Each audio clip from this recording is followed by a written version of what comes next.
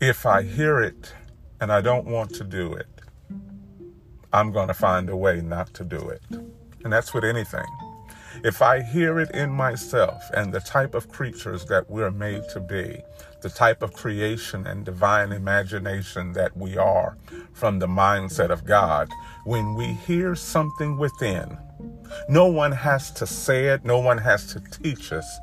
Whoever we are and whatever we were created to be has words already encoded within the corridors of our consciousness, speaking to us at how to expand and evolve. None of us really need any outside influences to tell us anything. Now, I'm not speaking against that, but every one of us has not just a brain, but spirit. We are spirit. And we constantly hear billions and trillions and cajillions of instruction and information and just thoughts of knowingness. It doesn't have to be a particular subject. It doesn't have to be a particular situation. You're constantly hearing the books of the kingdom within you. Constantly, you are hearing things that you have yet to experience. You are hearing directions that you have not asked. You hear them. But if you hear what you're not ready to do, you're going to deny it. You're going to act as though it wasn't there. You're going to talk yourself out of it. So when it comes to love and when it comes to oneness, we already hear what to do. And whatever we hear and whatever we see within our spirit, it's not taken into account where you were born and what your race is and what your color is and what part of town you were born in and what your bank account is.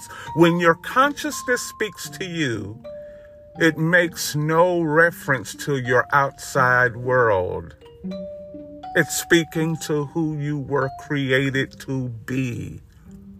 Not the type of person you will eventually become before you die. But it speaks to the type of creation you are. And if you are a creation from God, which you are also a living law. You are also a living word. And there is a frequency to you. You cause things to react. You cause things to move because of the sound of the vowel that you are. You are a word from God, and that word has a sound and a way that it's said, and there is a positioning of that word. Oh yeah, it may be so deep. It may be too deep to think, but it's the truth. You're constantly hearing what to do in yourself. Constantly. And as I said before, it doesn't have to be a certain subject matter, or we weren't talking about that, and my mind wasn't on that. Your mind doesn't have to be on it. Because of who you are, there are just notes and definitions and curiosities and sayings that are being released into you and from you. Do you hear them? No, when you're quiet enough in your heart, you'll hear them. You are a brilliant individual. When it comes to love, you know what to do already. When it comes to love and acceptance of all, you already know what to do. You may not like what to do because the outside world will give you constant confirmation and justification on why you should not go within. Because there is always a